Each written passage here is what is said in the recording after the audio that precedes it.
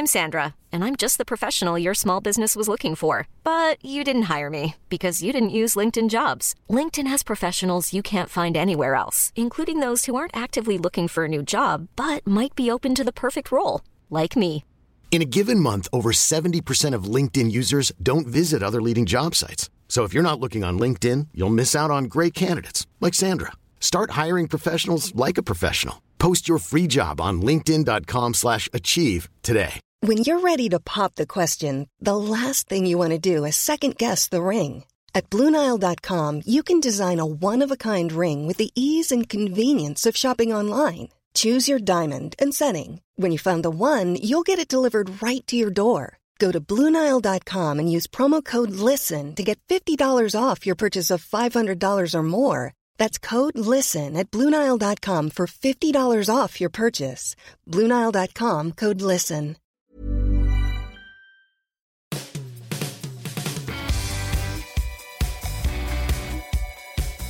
Welcome to the latest edition of the Football Writers Podcast, featuring me, Mike Calvin, Jordan Jarrett Bryan of Channel 4 News, and Adrian Clark, the tactical analyst. Crisis? What crisis? Liverpool have won their first 3 Champions League group games for the first time. They've conceded only 2 goals in 5 matches since Virgil van Dijk was injured. Their faith in young players has been rewarded. Their recruitment, once again, has proved to be impeccable. They've a clear style and a consistent playing philosophy. In short, they're ready for Manchester City on Sunday.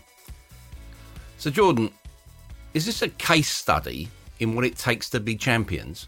Yes, I think it is. I think we're seeing Liverpool coming to terms and readjusting without their leader at the back, Virgil van Dijk, who's obviously a massive part of their success last season. And I think they're readjusting defensively to work without him. I think I've got a list here of a few things which I think make champions and a key. I think organisation. I think if you're going to be a champion in a team sport, you have to be organised and know what you're doing. A team identity. Leicester, for me, a few years ago, epitomised that. They all knew what they were doing. They all knew what they were about, and they executed the plan to precision. I think they have to be feared, which is something we'll get into Manchester City in a second. But I think champions generally, the opposing team, I think fears you, like, oh God, we don't want to play this team. I think when you got that fear, that's a sign of we are the champion team here. Hard to score against. I've got here a real gunman. Every champion team needs a player that you just know is going to score 25 goals. Strong leadership off the field. I think off the field, someone that in the dressing room, on the training ground, can maintain standards. I think Vincent Kompany was that for Manchester City off the field. Depth and I think luck. And I think if you have all of those things in the bowl, you struggle to not finish champion. I think Liverpool, last year had all of those things. And going into this game against Manchester City, who I actually think City will win this game, but I think Liverpool have the most amount of components to be a champion this season, I think. Yeah, let's put some names and faces to those qualities, Aid, if we could. Specifically, leadership. Jurgen Klopp, there's been no sense of panic or concern. He's actually made a point of stating his faith in young players like Reece Williams and Nat Phillips.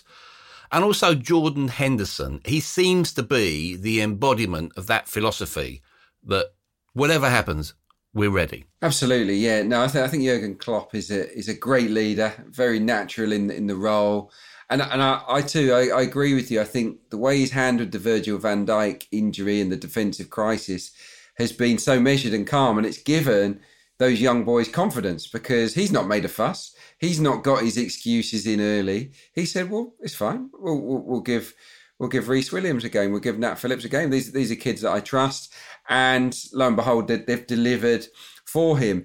And I think, Jordan covered what it takes to be a champion really, really well. A couple of other ingredients, hunger for success, hunger for continued success. And I think that Jordan Henderson embodies that. You look at his performances. This is not a player that's happy that he won the title last season and prepared to, see out the rest of his career as a one-time title winner. It looks to me as if he's a guy that craves a second Champions League, that craves back-to-back titles. And that's really important. As his resilience in adversity, and that's something that Liverpool will need this season, that they're showing at the moment. And if you've got strong leadership, like Klopp, like Henderson, and other guys around the pitch, I think that the players at the front end, Mane and Salah, they're leaders in adversity. When things aren't going well, they often deliver. They come up trumps with a goal. You're on to a winner. I still believe Liverpool are firm favourites to land the Premier League again this season. Yeah, mentioning Mane and Salah there, Jordan, what struck me about them was their relentlessness. Now, they were visibly furious when they missed the chance to go 6-0 up at Atalanta. That's pretty obsessive stuff, isn't it? It is, Mike, and I love it. They get criticised quite a lot for being quite selfish individually. They've been referred to in certain games I've seen before. Oh, Mane should have passed there, Salah should have passed there. And okay, that can come back to bite you on the backside every now and again. But I like the fact that my strikers are selfish and greedy. I like the fact that my strikers, when they're 4-0 up, if my main striker has got 2 goals and there's a penalty, he's not passing the ball over. I hate seeing strikers passing balls to other people out of sympathy. No, you go and get as many goals. And we saw it with the Women's World Cup a couple of years back when they were criticised. I think it was the American team for beating, was it Thailand, 13-0, I think it was. I loved it. Go and get 16, go and get 20 goals. I love that. I think the standards of which Mane and Salah have set themselves at being upset at not scoring the 6th goal shows that their relentlessness and their hunger, as Adrian mentions, to want to be better. We want to be better. We want to be better. And I think the minute you drop your standards to, okay, we could have got 7, but we settle for 5. The minute you have that mentality, I think you're on a slippery slope there. So I personally love it. Yeah. Can you give me an idea of the dynamics of the dressing room when you get a new signing come in, like Diogo Jota, 6 goals in 4 games? He puts pressure on the established player, in this case, Firmino. Now, Klopp has made a point of saying that he loves Bobby, and I'm sure he does. I've probably got a picture of him under his pillow at night. But when you think about it, what is the reaction within the team? Is everyone having just a quiet look out the side of their eye at it?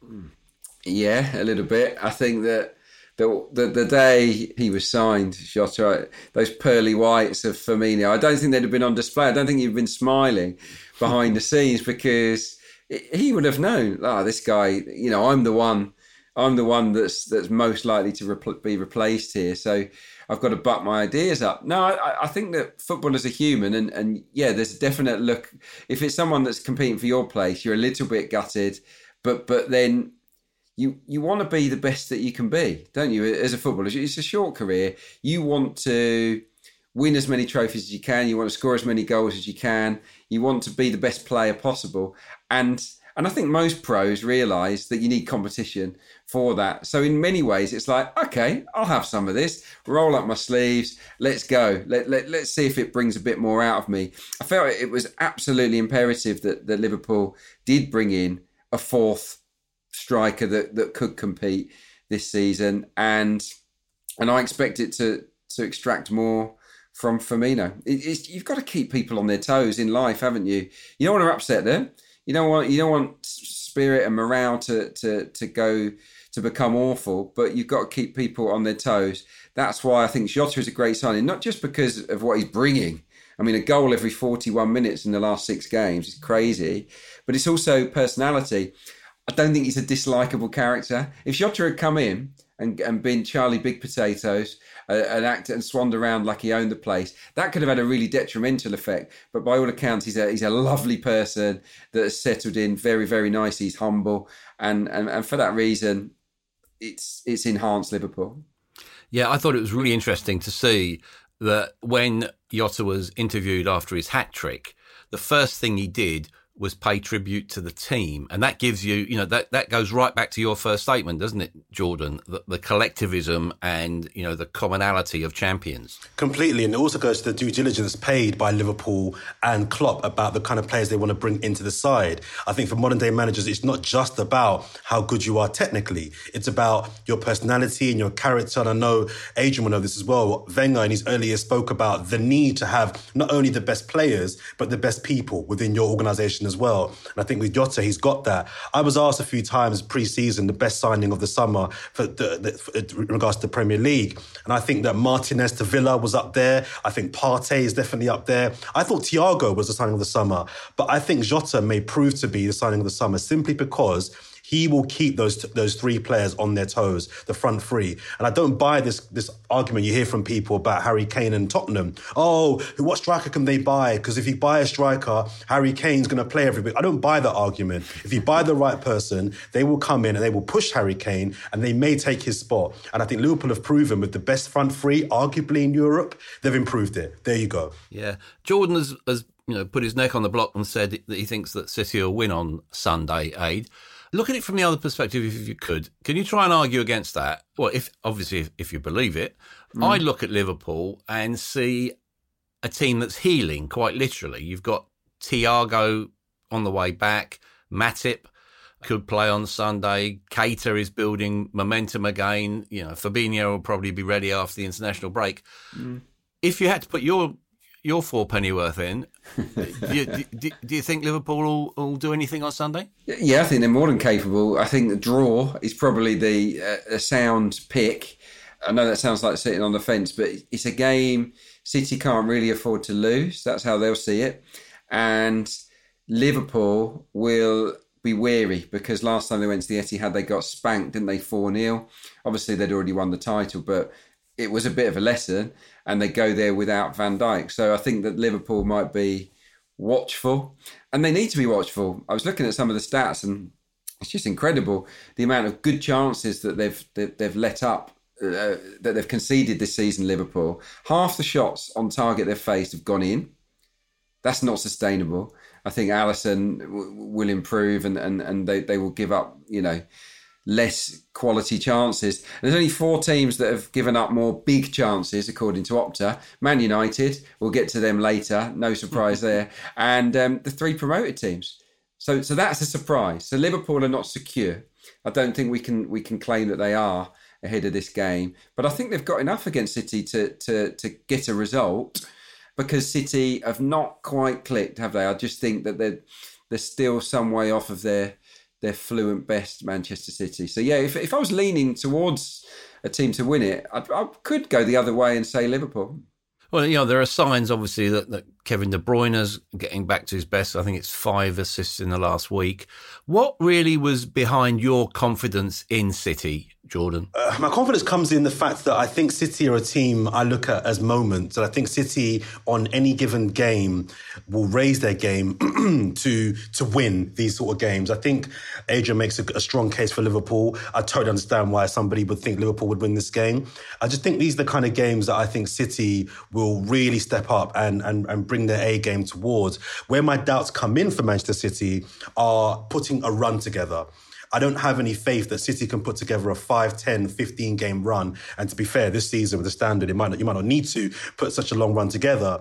But I have doubts about whether City can put together a sustained period of wins needed to win the title this year. I think that this is not the Manchester City that I think a lot of people think it is. I think if you take out Sterling, De Bruyne and the keeper, that's not as good a team as people think it is. And people say, okay, take out the best 3 players of any team, they're going to be significantly weaker. Well, I think if you take out, look at Bayern Munich, for example, Lewandowski, the keeper Neuer and Lahm. They're still one of the top 2 teams in Europe for me. Look at, I don't know, who else? Liverpool, for example. Take out the keeper, Virgil van Dijk and Mane. I still put them in my top 3 teams to win the European Cup. Whereas I think take out City's best 3 players, I think there's not a lot there left. There's some good players, but I think those 3 players are the elite world-class players. And even Aguero, who I'm a massive Aguero fan, we're seeing the end of Aguero now. So I think that on one-off game, I think City can beat anybody. I just have doubts about whether they can put together a 5, 6, 7, 8 game winning run to win this title. Yeah, I just think, you're right. I agree. And I think a lot of it comes down to defensive security. Against the top teams last season, apart from Liverpool, that 4-0 win, they conceded goals in all of their home games against the big boys. In the Champions League, we've seen whenever they come up against someone of high quality, they do let in goals, they get caught out. So yeah, and the one stat I forgot to chuck in before is shots. Now, I think we're all probably in agreement that Liverpool haven't really clicked into gear. they've still had 27 more shots than anyone else in the division after 7 rounds of games. So that, I think, tells you where their strengths lie. I just think their front three right now are a bit hotter than City's front three. But look, City could easily win the game, as Jordan says. Yeah, you talk there, Aid, of defensive certainties. That probably takes us on to Manchester United, doesn't it? In a really perverse way. Now, look, I've probably watched well over 2,000 games in the million years that I've been in this game. You played in all 4 divisions. Jordan tells everyone he's got a bit of techers on the free kick. I've heard this, yeah. But, I have never seen a goal at a professional or even almost a park football level like that first Demba Ba goal on Wednesday night. Can you explain that? Well, it was as amateurish as it gets, no doubt about that. It was as if United's players were zombies for that moment, wasn't it? They were in a trance, looking at the ball, concentrating on recycling this corner, and they just completely forgot about their defensive responsibilities. Now, who do you blame for that? I think you have to blame the culture, maybe, in terms of personal responsibility. Players of that calibre should know better, but they should also care much better than they are at the moment. Think about some of the penalties that they've given away. Pogba against Spurs, Pogba against Arsenal. It didn't look like a player that cared enough about making those mistakes. And that, I think, does come back to the manager, Ole Gunnar Solskjaer. Has he got enough discipline in that squad? He shouldn't have to organise a team to say that when we have a corner, make sure we have 2 players back. Don't stand in front of the last man. I mean, that is basic. That is what an under 11 team will know. I forgive it of an under 9, under 8s, under 7s. By the time they get to 11, you know that. So what Matic did, what Manchester United did there was as bad as it gets. The thing, Mike, that was really bad about that goal, sorry, super briefly, was if you look at the goal from the start, Demba Ba's not even on the halfway line. He's quite well into his own half. He's into his own half. It's so bad. And the word that Adrian used there, I could not agree with more. It's a lack of care. It's the shape of the team is a team that's saying to me, I'm just here going through the motions. And it poses a really interesting question to me, which I've not quite answered myself yet, which is, I'm not going to batter Ole this week, because I've battered him on every podcast every single week. People know my views on Ole Gunnar Solskjaer. So I'll give him a week off. But it posed the question, who is more responsible for winning games? The players on the pitch or the master that masterminds the structure and the coaching that enables the players to deliver? And that's my slight defense of Solskjaer. Is he bad at setting them up correctly, or is the system good enough? The players are just clearly down in tools. I think that the examples that Adrian's given, the penalties, these are just sloppy, slack fouls that you just think, I just can't be bothered. And I think it's really, really, really dangerous for United kind of going forward. Yeah, because this is the sort of thing that doesn't happen overnight, does it, Aid? You've been in enough dressing rooms to know that there does come a tipping point when the players, or more usually influential players, basically say, we've had enough of the manager. Is that right? Yeah, well, it happens. It happens a lot. Yeah. Yeah, but I've been involved in, being regarded as a senior player at various teams where, I was getting on a bit and people from the board can come to you and just canvass opinion, what's going on behind the scenes. Didn't like that. I really didn't like being asked about that, because you feel like you're speaking behind someone's back, but it does happen. I don't think you very often get players go to the board and say, look, this guy's got to go, he's useless. But I would imagine that conversations behind the scenes will be had with the senior hierarchy at Manchester United. I just think it comes down to habits, really, and the habits that he's instilling into the players. Is he tough enough? Is that management group at Manchester United, have they got enough discipline drilled into those players? It doesn't seem like it from the outside looking in. What will be telling will be the team selection this weekend, because on the back of 2 really poor performances, is he going to take, a scythe to that starting 11? Is he going to make some big calls and leave out players that let him down, just to put a marker in the sand. That's what strong managers do. I think as well, just briefly as well, I don't think it was a coincidence, guys, that Mauricio Pochettino was on another broadcaster this week as well. I have no inside information, but I don't think it was a coincidence that he was there, basically using as a shop window, I think, to remind people he's there. And I wouldn't be surprised if, at the bare minimum, a preliminary coffee hasn't taken place between the hierarchy of the club and his people to say, look, we don't want you, but we're watching you. Let's keep in touch. If things go really bad over the next 3, 4, 5 weeks, let's see where we are then. Because I just think the timing was a bit crazy for me. But to kind of go against my own point, if I'm Mauricio Pochettino, I'm going nowhere near that job. And people say it's United, why would you turn that down, blah, blah. While that board are there, if I'm Mauricio Pochettino, I'm going nowhere near that particular job. But it's just crazy highs and lows. That's why it's so hard to sort of fathom Manchester United, because it's only a week ago that they absolutely destroyed Leipzig. And it was great to watch. And they'd had, before the game in Turkey, they'd had 10 away wins on the bounce. Yeah. It is really, that's the big dilemma that United's board have, because you get these really awful performances and then you get these tactical gems.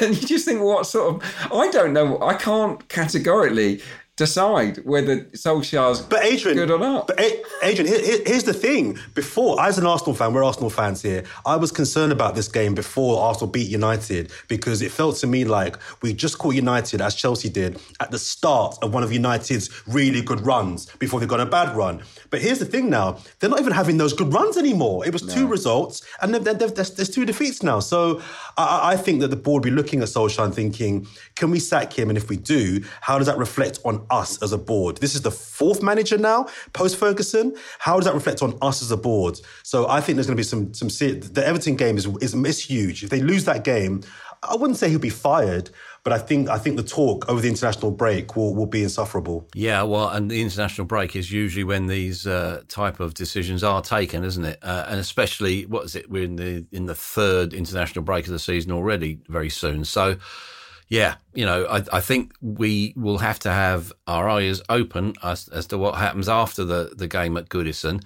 On that point, you said there, Aid, that we'll find out a little bit about Solskjaer's mettle by his team selection. I thought it was very strange. He redeployed Matic last night as an auxiliary centre-half after half-time, which didn't make any sense to me at all. And is it also unfair to judge Dean Henderson on that?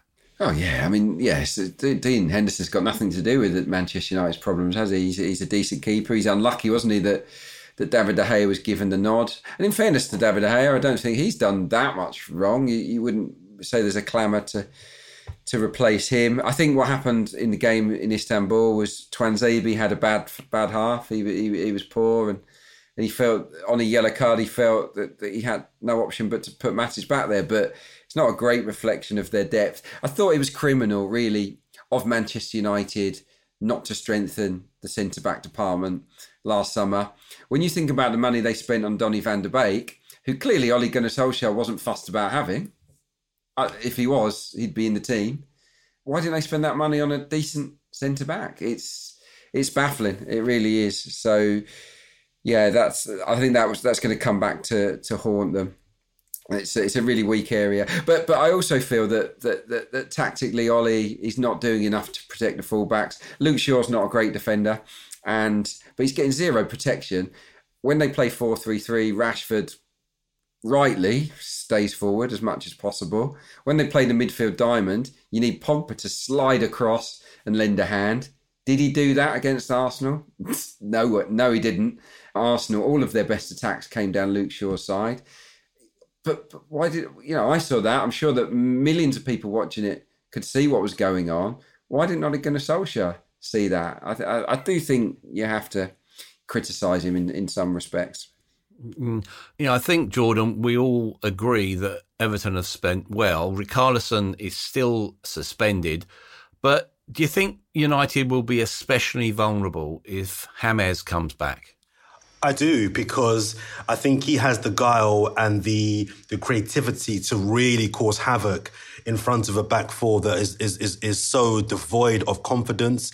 And this might sound a bit harsh, but I think intelligence as well. Hands up, I've never been a massive Rodriguez fan. And I was a bit, I can't see that going well at Everton, so I look like an idiot already.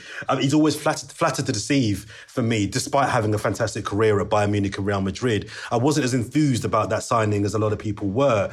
But he's had a great start to his time in the Premier League. And I just think that he could have some real fun linking up with the likes of Dominic Calvert-Lewin, up front, knowing he has the protection of, I think, the guy that's gone under the radar. I think I said on your show last time, Mike, Doucouré. If Doucouré plays as well, I think with him and Allen, I think that they could just say to someone like Rodriguez, just go and do your thing. Just get the ball in the half turn and just feed him in, create havoc against the United side who they will be feeling the pressure. They will be feeling the tension. The talk in the build-up to the game will all be around Ole Gunnar Solskjaer and this being a must-not-lose game. So if I was Everton and I was Rodriguez, I'll be playing on that and I'll be looking to have some real fun in front of a back four that, or against a back four that I think is in bits right now. It wasn't so long ago, was it, Aid, that we were all wondering about Frank Lampard. And, he's got a few, well, I think it's, Mondi has had 6 clean sheets. There seems to be a sense of momentum gathering there. Timo Werner is growing in stature. And, as you know, one of the senior players in the dressing room always ends up taking the pens. There does look to be a consistency and a cohesion about them at the moment, doesn't there? Well, he's beginning to find his best team, isn't he? And you couldn't say that in the opening weeks. Certainly with the defence, he kept changing it. Every game, you saw at least 1 or 2 component parts of the goalkeeper and back four, sometimes the back five, altering. And what he's doing now, he's trying to settle on a unit, and it's worked. I think the focus on finding a clean sheet mentality is the right way to go, because you look at the talent they've got going forward. It's that they will win a lot of games if they have a clean sheet mentality. So yeah, no, things are turning around. Yeah, I still have slight question marks about them at the back. I think that both fullbacks are far better going forward than they are without the ball, James and Chilwell. But yeah, Thiago Silva and Zuma are striking up a really good chemistry. You haven't said that about a Chelsea centre-back partnership for a while. So yeah, no, Chelsea in much better shape right now. What do you think is their potential this season, Jordan? Yeah, we had Darren on the show, Darren Lewis, and he's talking about Chelsea as potential champion. Yeah, but that's Darren. I heard that. Darren. I heard that show, and to be fair, when he made that claim, it made me think. Actually, could there be? I think Chelsea are title contenders by default. And what I mean by that is, apart from Liverpool and even Liverpool, who's really looking like title contenders? No one looks really serious right now. I think the pressure from above, from Roman Abramovich and the hierarchy at Chelsea, I think with the expenditure they made this summer, was saying to him inadvertently, we expect a title challenge. I don't think a top 4 with that outlay for me is good enough. So I think they'll be expecting it.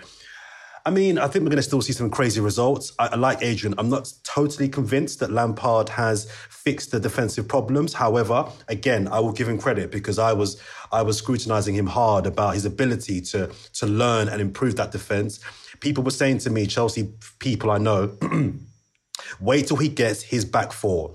Judge him when he's got his back four in, and he seems to have his back four in, and then the results are improving. So fair's fair. I think by default they're contenders because I just don't see anybody really throwing their hand in the air to say we're going to take Liverpool's crown this season. Yeah, one caveat to that I'll just say is, and I know that Chelsea weren't in such a good place then, is remember the Chelsea-Liverpool game. They were comprehensively outplayed in that game. Liverpool were better in every department, weren't they? So I still think there's a gap. But yeah, you're right. They could finish second or third. Right. What about the broader implications of Kai Havertz testing positive for the coronavirus? We're seeing around Europe teams being stripped bare, aren't we, because of the pandemic? Ajax were down on a few players. Shakhtar, Dynamo Kiev against Barcelona, third choice goalkeeper. Is all this beginning to challenge the competitive credibility of the Champions League, do you think? And is it reckless to keep on playing regardless? I just think it's football in 2020. I think if we all want to watch football, if the powers that be want to put on football, these things are going to happen, and we have to just accept it. It's happened to these teams. It could happen to a Chelsea. It could happen to one of ours, and they could be severely depleted. But it's not a club in the Champions League, is there, that couldn't field an 11 that don't have COVID-19. I mean, they've all got big squads. If we're playing on, aren't we? And we just got to accept that sometimes, a little like injuries, you're going to be in a weaker state, no? Sorry, the word credibility used there, Mike, I think is key. Is this harming the credibility of the competition? I think to some degree it is. But if we accept that it can happen to everybody, then it's almost a level playing field for everybody. I think there's an issue to be discussed around the crossing borders. So it's one thing having football domestically still and protecting players there, but do you have to have international friendlies, for example? Do you have to have a club competition, the Champions League, where you're going into countries that have different levels of a COVID threat? There's an element which I'll save for my thought of the day at the end that kind of touches on that as well. But I think that Kai Havertz having it, I just think we're going to see more and more of it. I think when it gets to a point where, what is the point where we decide, hang on a minute, we're endangering people's safety here just to watch football? But I think we all can agree that money is the reason that they're not going to stop it until they really have to. It's going to, well, they are uniquely difficult circumstances in which to manage, aren't they? Do you think we're a bit stingy sometimes with our praise? I just want to pick up a few managers, if I could. Since this is a Gooner Fest, we might as well start with Mikel Arteta. What about the pros and cons, Aid? Well, it's lots of pros. I think I think it was a big landmark win, obviously away to the Big Six. It's not happened for Arsenal for nearly 5 years. So that was a really big victory at Manchester United. And I think that the two of the standout players, actually the three standout players in the game, I think you can sort of put you doff your cap to Mikel Arteta with Gabriel and Thomas Partey, the two new boys, players that he clearly recommended and wanted. They were immense, that you could see how much that they'll bring to the table. And the other one was Mo Elneny, who Mikel Arteta has brought back from the cold, hasn't he? I mean, he was on his way out. Yeah, a lot of Arsenal fans have forgotten Mo Elneny was still registered. Yeah, he was outstanding alongside Partey. So yeah, he's done well there. The structure is brilliant. We know that. We've been over it. Tactically, he's a smart guy. The cons, and I think there's one big con at the moment, and that is the lack of spontaneity inside the final third. I think that is the next stage of the development. At the moment, he's going through a process of structure, habits. The next stage is, okay, you've nailed that. Now I want to see a bit more fluidity, movement, off-the-cuff magic inside the final third. At the moment, Arsenal do lack that. What do you think, Jordan? Yeah, I've read and heard a lot of Adrian's work since Arteta's been appointed. And you've probably got the two biggest Arteta cheerleaders on your podcast right now that you could have found anywhere in the world. I agree. There's not many cons as far as I'm concerned. There are some, but not many. It's interesting that Adrian mentions Partey and Gabriel as two significant players for Arteta, and for rightly so for the reasons that Adrian has laid out. I would say the thing that has impressed me more than his ability to identify two players to bring in would be the players that I wrote off who I think he's improved. I've never been a Bellerin fan. Never. Even when he broke through, he was an Arsenal product. He was quick and exciting. I have questions about his defensive capabilities. His ball is average, and that's being kind. I think he often goes to sleep, often in defensive positions a lot of the time. But I don't think this season for sure, I can't think of a bad game that Bellerin has had. Some games where he's not been spectacular, but I don't think he's had a bad game. And his ability to make him just a normal 6 out of 10 right back every single week, for me, is a tick for me. And Elneny is the other person. Again, as Rajan says, we forgot about him. There was an element of the kind of Francis Coquelin, the kind of cheap budget defensive midfielder who you've forgotten about, who does well for a little while. I don't think he's the answer, and I think he should still be a squad player. But I think when you have a dog, I call him a dog like him in the middle of the pitch, next to a Partey or next to a Xhaka, you really give Arsenal that defensive solidity and bite that I think we've been lacking for so long. Arteta's made us hard to beat. The cons, I agree, the spontaneity is a huge one as well. I think also Pepe Pepe is something that I think he will be judged by as well. I know it wasn't his signing, but he's a record signing. And the fact that he's not even starting him in games, he has to find a way to get him right. He's not the only person that hasn't started him. Unai Emery didn't start him very many games, and nor did Ljungberg. But I think if he can get Pepe right and get that front three fluid and firing, I think Arsenal could get top 3 this season. Okay, well, we'll put the pom-poms away, shall we? One of the games I'm looking forward to at the weekend, Leicester at home to Wolves on Sunday. Let's talk a little bit about Brendan Rodgers. Do you think he needed to be so chippy about the relative lack of praise as a British manager? Surely, we acknowledge his achievements, don't we? 5 wins in 7, Leicester's best ever Premier League start. Well, Brendan always welcomes people talking about Brendan, doesn't he? So yeah, he'll be pleased. No, he was. I mean, didn't get it. I didn't understand where he was coming from. I think most people that follow football closely all recognise that he's a really good coach. He's a great tactician. I personally quite like him. Sorry? He's exceptional. He's really, really good, and he will continue to be good. And I do think, I actually feel that clubs around the world can see his body of work, and when the time comes for him to move on from Leicester, he'll be offered a really, really top job because he knows his way around the block.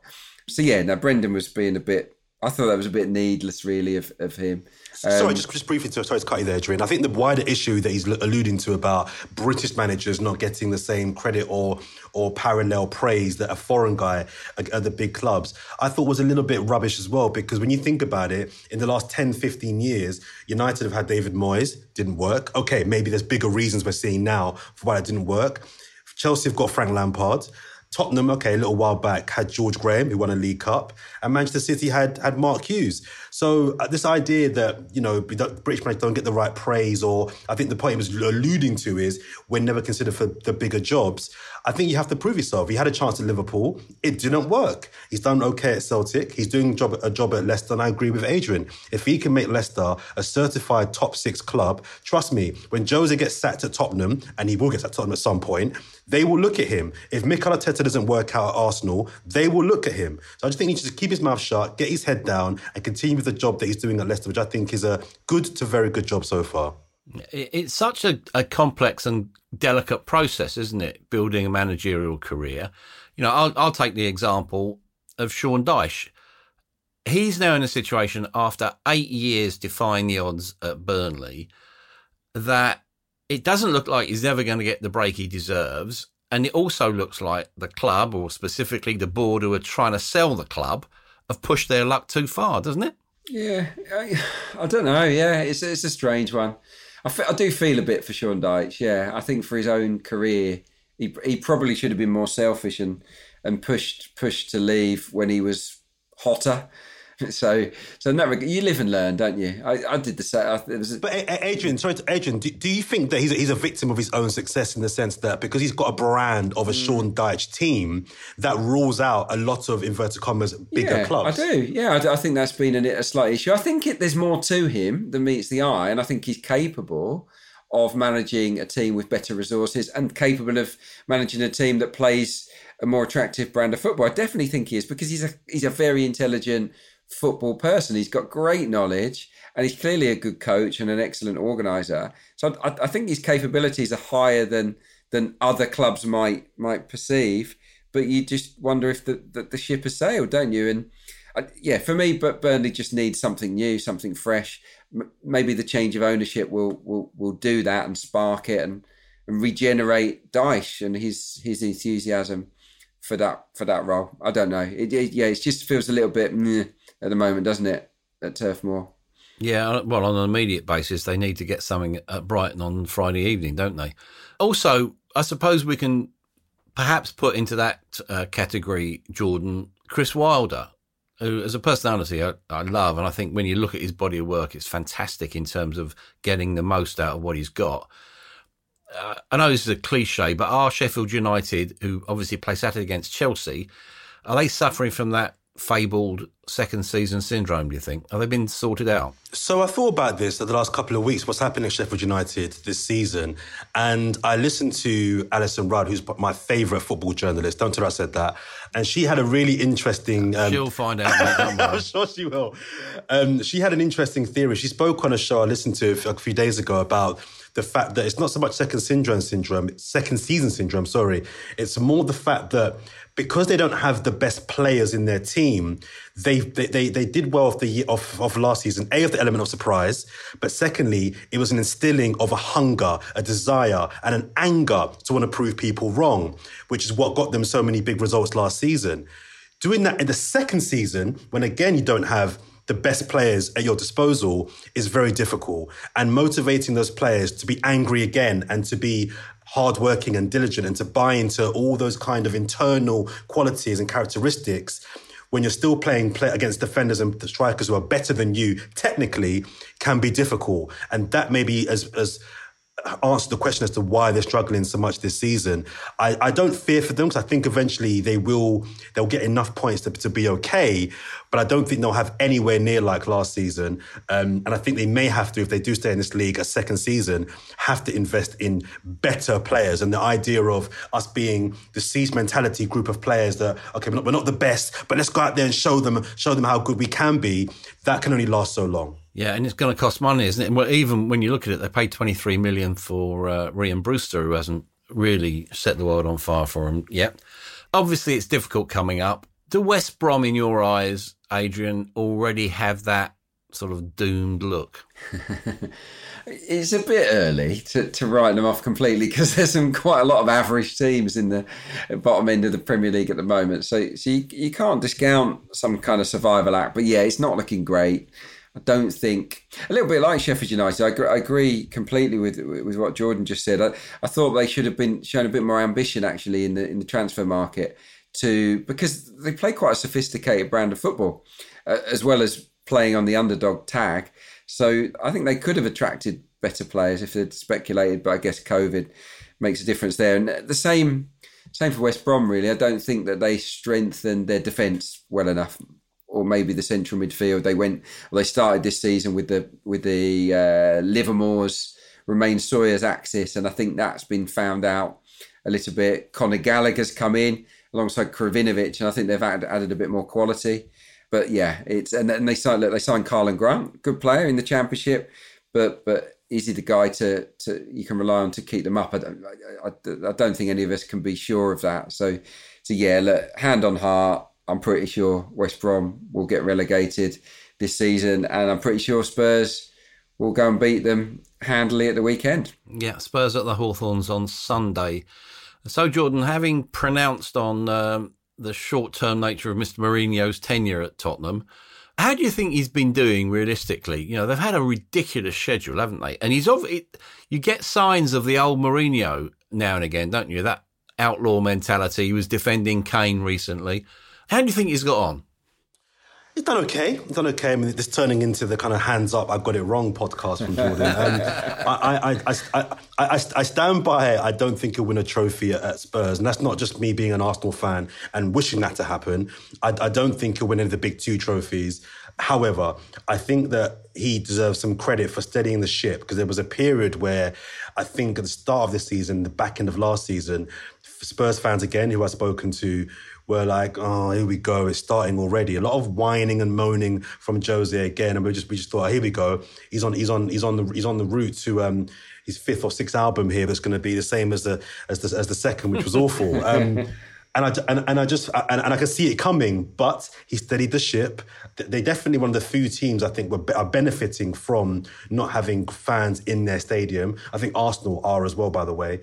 And I think he deserves credit for, as you say, coming through a brutal schedule that involves them travelling all over the place and still looking relatively strong. I think this is a big game for them this weekend. If they can kind of just quietly continue to rack up the points, they could force themselves into, I think, the title contention. I still have doubts about the defence. The defence I'm still not quite sold on as of yet.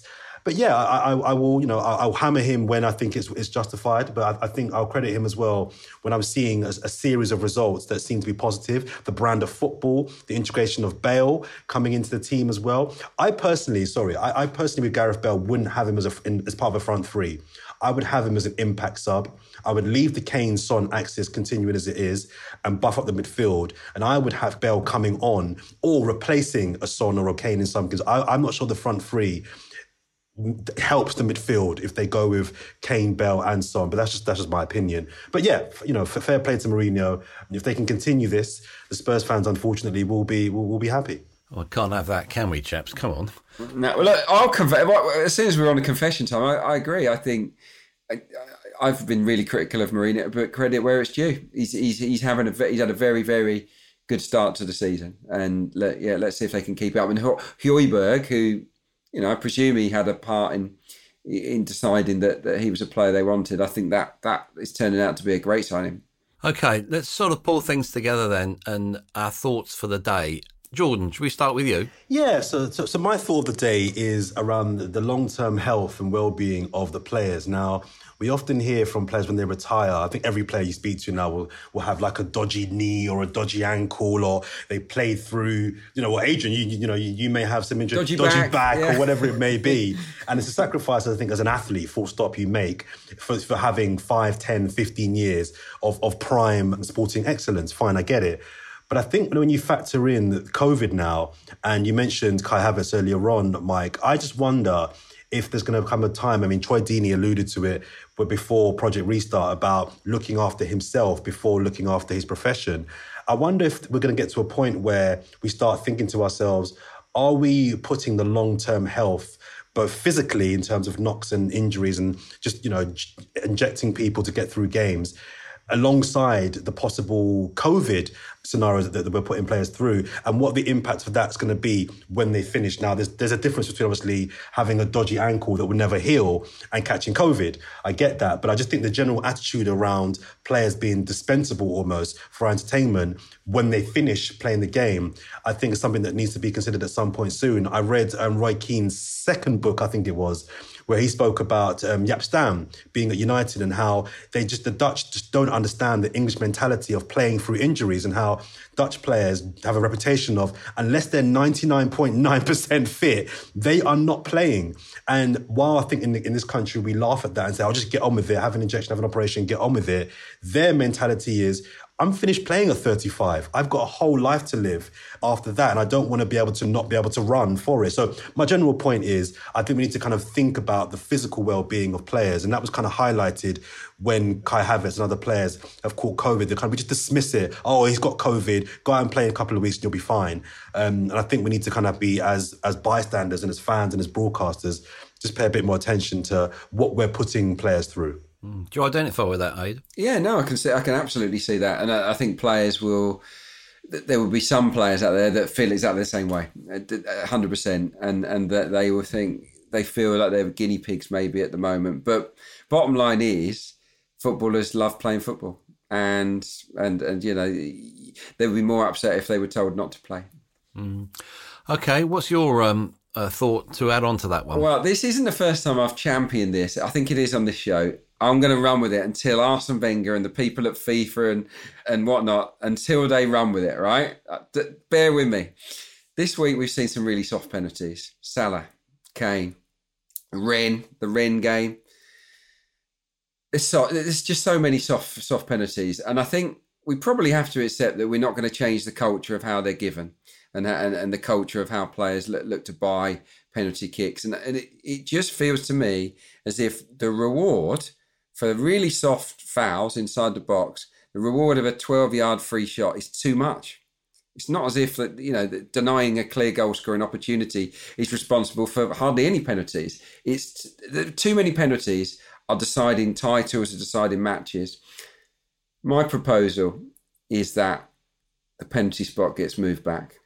We move the penalty spot back 3 yards. We have a 15-yard spot so that the skill of taking a penalty and scoring a penalty is much, much harder. And I think that is more proportionate to the nature of the fouls that have been given. Punishing defenders for very minor fouls inside the box shouldn't always result in a what is it, a 75% chance or more of converting from the spot. Let's make it tougher. 15-yard spots, they are the future, Mike. I like it. I do like that. Now, I don't know about you two, but I still cherish the purity of the FA Cup. The big clubs don't take it seriously as they should. Well, there's a surprise. But try telling the likes of Skelmersdale, Eastbourne Borough and Oxford City, whose first round ties are all on BT Sport this weekend, that they don't matter. Well, they do. Now, perhaps more than ever. One important point, though, that we shouldn't miss. It's completely wrong that non-elite clubs get special dispensation to compete in the men's version of the competition, while the Women's FA Cup has become a victim of the lockdown. That smacks of a terrible double standard, and it flies in the face of the supposed commitment to protect and enhance the women's game. The politicians who force their will on the FA won't change their minds, do they ever? But they should. Do you agree? Please let me know. In the meantime, thanks to Jordan and Adrian, and to you for joining us here on the Football Writers Podcast.